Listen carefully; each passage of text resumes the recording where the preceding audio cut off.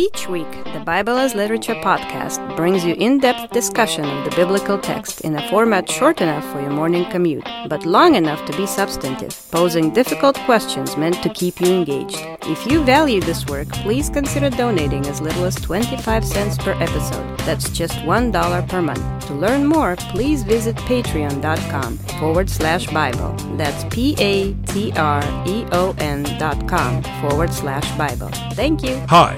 This is Father Mark Boulos with the Bible as Literature podcast.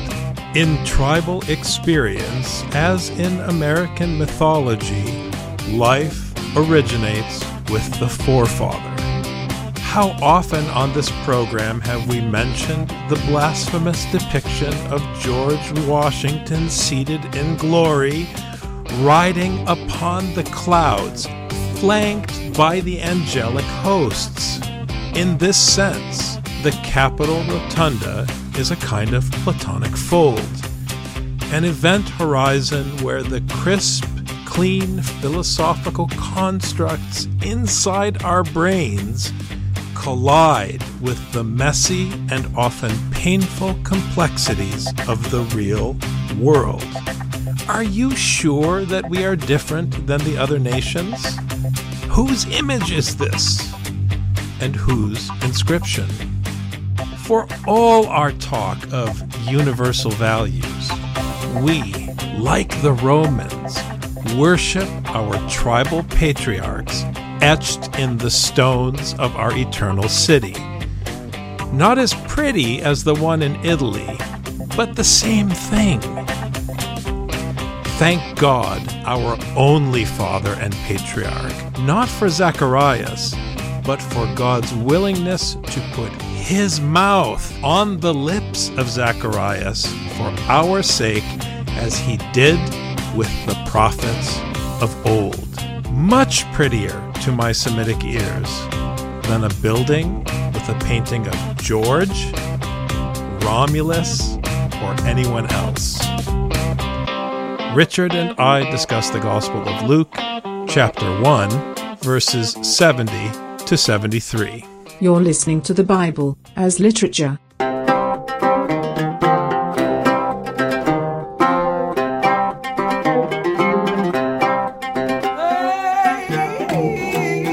Hi, this is Father Mark Boulos. And this is Dr. Richard Benton. And you are listening to episode 451 of the Bible as Literature podcast.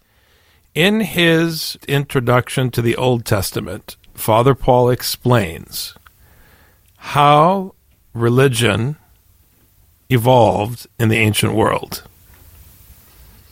It began in a nomadic setting around the patriarch in the wilderness. So let's just think about this for a minute, because Matthew ends with the poor following the shepherd under the heavens. Fast forward past Mark to Luke, which begins with a priest locked in a temple underneath a ceiling. So we have a shepherd under the heavens at the end of Matthew, and we have a priest in the temple palace complex in Jerusalem under a ceiling, a structure built by the hand of man. How is that possible? Because the way religion evolved, in order to find security and permanence, the system of worshiping the patriarch as a deity which depends on dynasty gravitated towards sources of water and the building up of infrastructure, which eventually evolved into settlements and cities, and the building of towns and structures, and then eventually a building to codify the divinity of the patriarch. That's why at the beginning of Luke, you have to crush Zacharias before you co-opt him, because you cannot allow the illusion of the permanence of Zacharias. And that's how Scripture uses the prophet or the tribal chief or the patriarch or the matriarch or the patrician, whatever head you have in your particular setting. That's how that person in a position of authority, the archi, is co-opted to channel the dabarim of the invisible, unseen God, Elohim, the Father of our Lord Jesus Christ. So just as soon as Zacharias starts speaking, we are quickly reminded here in Luke that he's not permanent. No prophet is permanent. The Lord Jesus Christ himself, as we said last week, will ultimately be canceled. It's the dabarim that are spoken by the Father that have been spoken from the ages of old that are continually spoken. It's the dabarim that are spoken from the midbar that will continue to be spoken. They're not spoken from the city. They didn't gravitate towards this settlement to continue the illusion of man-made permanence. They stayed out in the wilderness because the permanence that comes from the heavens does not depend on human dynasty. Yes, human dynasty is based on something that we can get a grip on. We can draw our family tree, we know our relatives, we know their names, we know their stories, we want to get that grip on things. And the priesthood is a dynasty as well. It was set up that way in Scripture. We had the Levites. They come from the tribe of Levi. That's how things were set up. Already in this chapter, we've got several Levites, people from this tribe, this dynasty. But the problem with the dynasty is that human beings start to co-opt it because it's something that they can grasp. It's something they can mold. It's something they can feel. It's something they can create something with, as opposed to remembering what was created. Now, we've been talking a lot about the priest because we think about this in a religious context, but when you study religion in general, there are certain questions that religion is always trying to answer. What is a good life? How do we live? All these kinds of things religion is always trying to answer. In our society, we don't just have registered religious organizations who are doing that. We have news organizations doing that. We have politicians who are doing that. We have CEOs who are doing that. We have companies that are doing that. We have TED Talks that are doing that. Thinking about Zacharias simply as a priest is easy, but if you think about him as the CEO who's not allowed to speak, the TED Talk speaker who's not allowed to speak, the politician who is not allowed to speak, until the Lord puts his word in his mouth. Now, a lot of people get excited about this passage because of the religious experience that Zacharias had, talking to an angel and learning about the heavens and what's going to happen and things like that. But for us, the reader, Gabriel is not for us. The word that God put in Zacharias' mouth is for us. We don't base ourselves based on something that we're waiting from Gabriel. We have the word here and we listen to it. It's not a dynasty that comes from our loins, that we shape, that we grip, that we create from, but it's a word that we obey. And that is how the Lord functions. It's always based on a word that the hearer obeys. And in case you were wondering, Zacharias had this experience. He got to listen to the angel, woo-woo. But he wasn't able to do anything once he did. The only moment that he was allowed to function was when the Lord's word was put in his mouth. That is how the Lord functions. The Lord can't afford to deal with Zacharias' ego. He can't. He tried to deal with David's ego. It was a mess. He's been dealing with egos left and right all throughout Scripture. It's always a hassle. So just shut it down before it even starts. Zacharias, you're not allowed to speak until I tell you to speak. And when I tell you to speak, I'll even give you the words. That's it. As he spoke by the mouth of his holy prophets from of old. And in the Greek, it says, ap eonos, from the ages. And of course, the one who is speaking is Elohim. And please don't play the game of saying, well, it was Jesus speaking. No, it was the Father speaking within the context of Luke. It was the Father speaking from of old. The Father is the head. I realize in an American setting that gets confusing because you all call your dad by his first name once you hit 17. Not in the Boulos household. Not at 17, not at 25, not at 95. You will never call me by my first name if you are my son or daughter. Not even if you're their friend. Period. As my dad used to say, end of subject. Zip it, ya mark. I know that's uncomfortable in 2022, but as someone said to me recently, you're an anachronism. And I'm very much at ease with that statement. The point is, he keeps speaking to his prophets from of old to every generation as he intercedes in Genesis with every generation in order to provide life. And just as he intercedes in the womb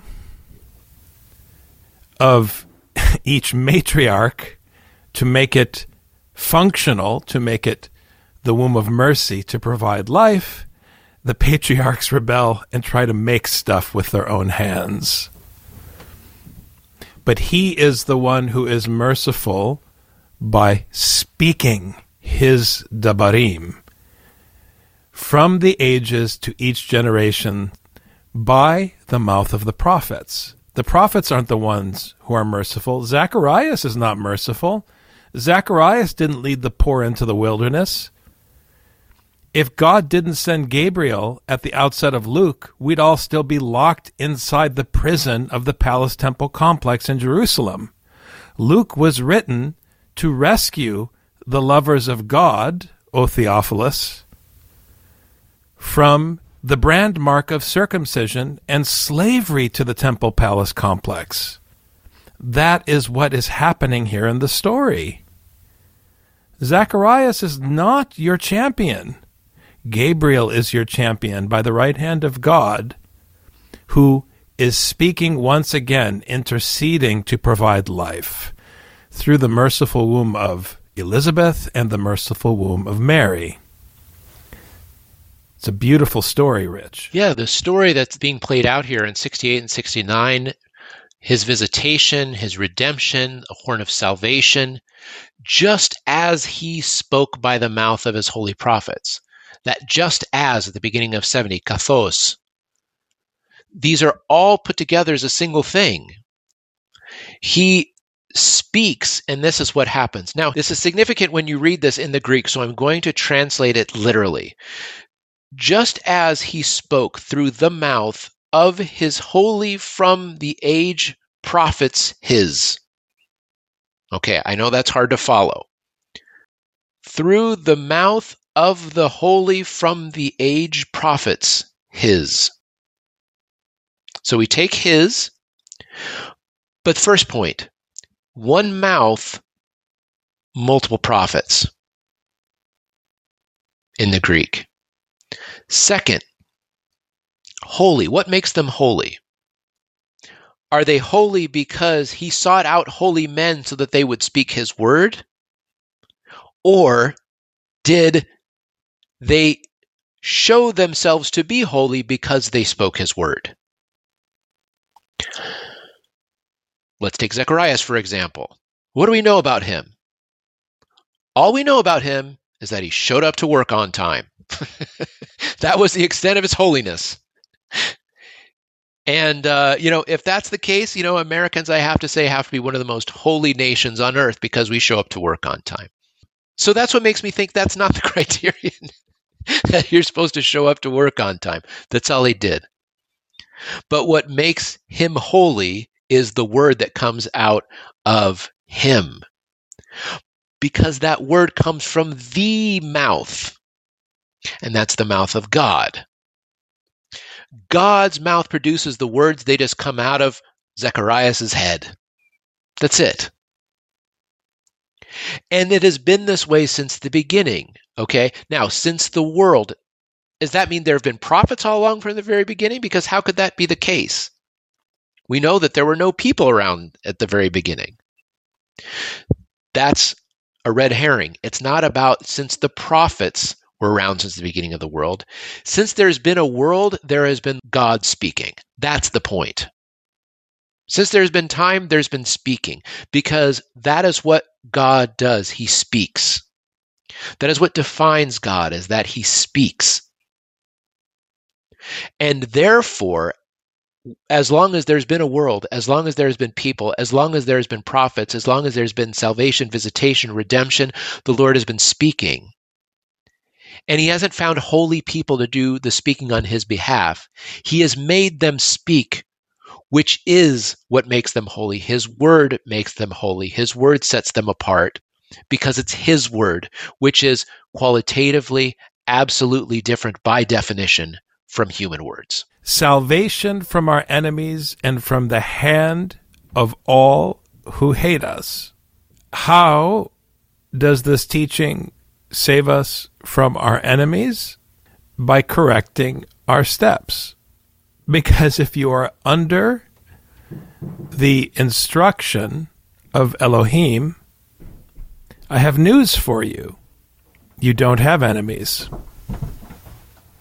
And you will hear later in Luke, when you're walking along the way and you see someone, the only question you need to ask yourself is, how are you neighbor towards that someone? Not, is that person a friend or an enemy? The question, is that person a friend or an enemy, is the calculation of a king. But there is only one king in the heavens. So therefore, the only valid question isn't even, is that person my neighbor? Because they're in proximity to you. They're obviously your neighbor, because the question neighbor is a question of locality, not identity, which is a discussion for another day. So you see your neighbor. How are you acting towards them? The whole question of whether they're an enemy is a non-question. It's an invalid question. You have no enemies if you are baptized. That's the difficulty with putting a cross on your flag. And difficulty is not a strong enough word. Let me rephrase. That's the grave, unforgivable sin against the Holy Spirit, because you are rejecting Paul's teaching when you put a cross on your flag. You can't do it. It's incompatible. It is incompatible with this teaching because you can't have enemies. In 1 Samuel, the Ark of the Covenant fights for itself. It doesn't need an army. We have to get this through our heads. We're not hearing Scripture. So it's salvation, it's victory from our enemies, because we accept our defeat. That is the teaching of the cross. It's a teaching. You cannot put a teaching on a flag. Once you put it on a flag, you are a pagan, and it is your talisman, and we are back to square one with city building. Rich, can I be more clear than that? Can I be more clear than that? Yeah, I mean, it's too confusing to human beings. We just can't help ourselves. I mean, when I was in the Netherlands and I saw a procession, they had a procession with the acolytes, they were holding the banners, and then they had the priests come through, and they had the statues of Jesus and the Virgin. And then they had the rich people in town with their old clothing and their sabers and their weapons, and clearly at least some vestige of some ancient military. Like, we can't do it any other way. We don't know how to do it as human beings. That's why the words of Zacharias are precious, because we can't come up with them ourselves. Again, reading this in the Greek is beautiful because the first word, salvation, in verse 71, soterian, is accusative. It's the object of the verb, but what verb? Because it's starting with this noun.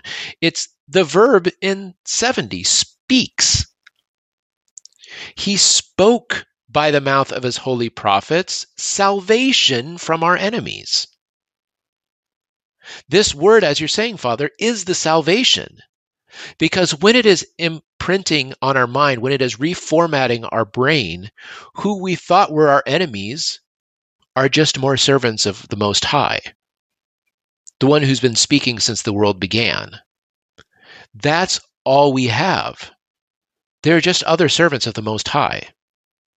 And if they're put in front of us to serve, then who are we to ignore our master servants? We don't have that choice. But when we put the cross on our flag and then we look to see what flag they've got, do they have a cross on it? Okay, maybe they're our friends. Oh, they don't have a cross on it, then they're not our friends. This is all malarkey. It's malarkey. I mean, how else do I say it? Doesn't matter which procession you're in. You know, if you're for the procession, you're in. If you're against the procession, you're out, whatever. I mean, this is the kind of nonsense we fall for, and that's why, Father, the most dangerous thing we can do is to put our weapons in the church and to put our cross on our weapons. Because then it becomes entirely human, and those attending, we scandalize them so they can no longer hear the words of Zacharias. To show mercy toward our fathers and to remember his holy covenant, the oath which he swore to Abraham, our father. This is a tricky statement. It sounds nice until you consider the fact that there's something wrong with your fathers. Pay attention. Make your ear listen. You have to put your ear to the ground. And what I mean is your ear has to submit. You have to be prostrate when you hear this verse. Because all of us elevate our fathers. The reason we do so is because we want to believe in dynasty. And that's what we were talking about at the outset. This is the trick. I want to be anti-Hellenistic and be Semitic scriptural and say that I am Mark of a locality, not Mark of a certain identity, because identity is philosophical.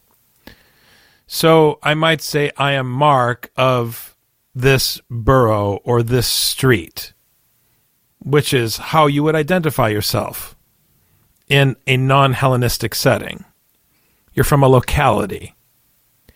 But the problem is, in a non-tribal setting, as you said maybe one or two episodes ago, Richard, I appreciated your point, where there's no archi, there's no matriarch, there's no patriarch, being from a locality is non-functional. Because even though I'm from a particular locality in Minnesota, there's nothing that binds me with the other people in this locality. We have district leaders, but look at the way that our politicians keep rezoning because the district leaders are non-functional. So there is nothing that holds us together. Okay?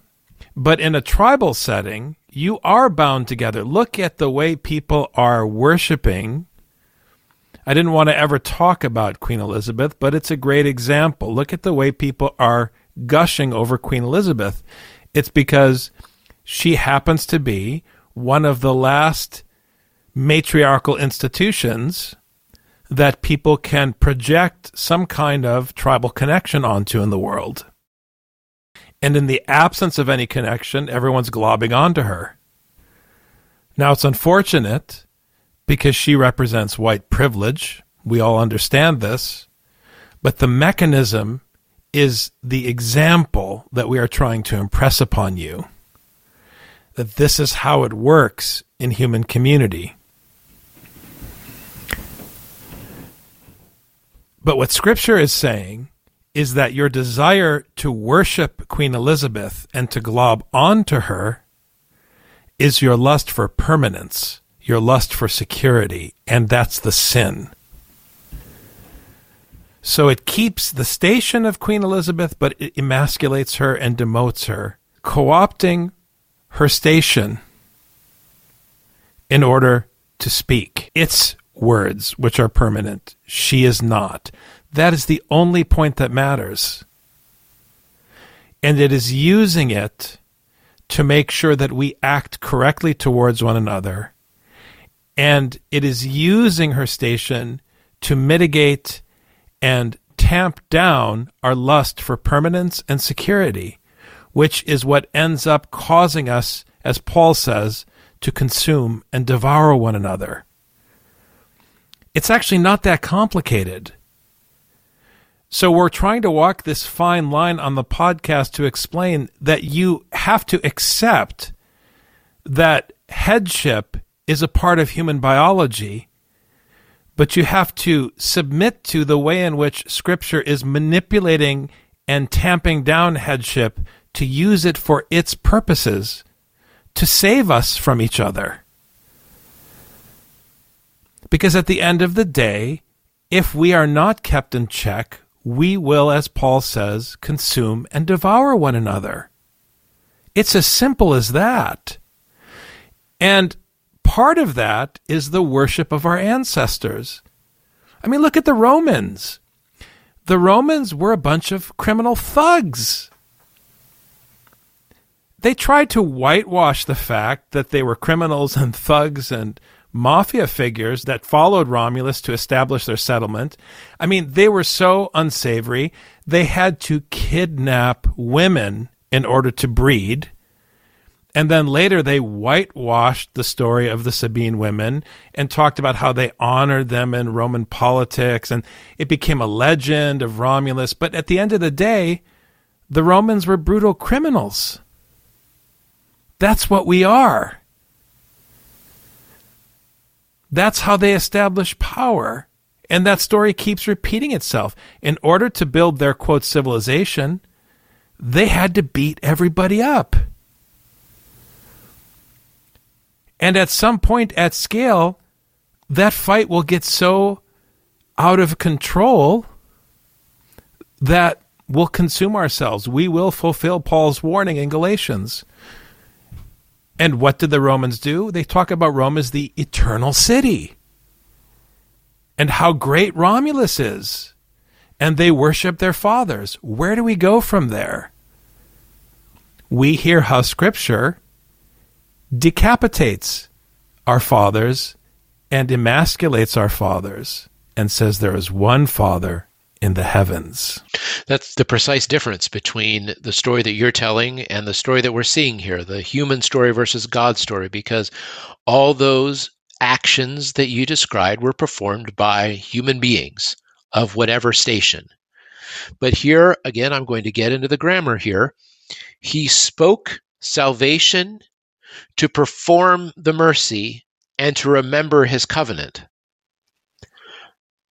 God has a purpose, but it's not for my life.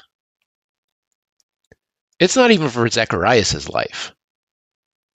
He's got a purpose. He finds people. He makes them holy because he sticks his word in them, and then it comes out. But the reason why he sticks his word in them is so that he can bring his salvation and perform that mercy and remember his covenant. It's about what God does. God visited, redeemed, raised up salvation, and spoke by the mouth of his prophets. The mouth, his mouth. He spoke salvation to perform mercy and remember the covenant.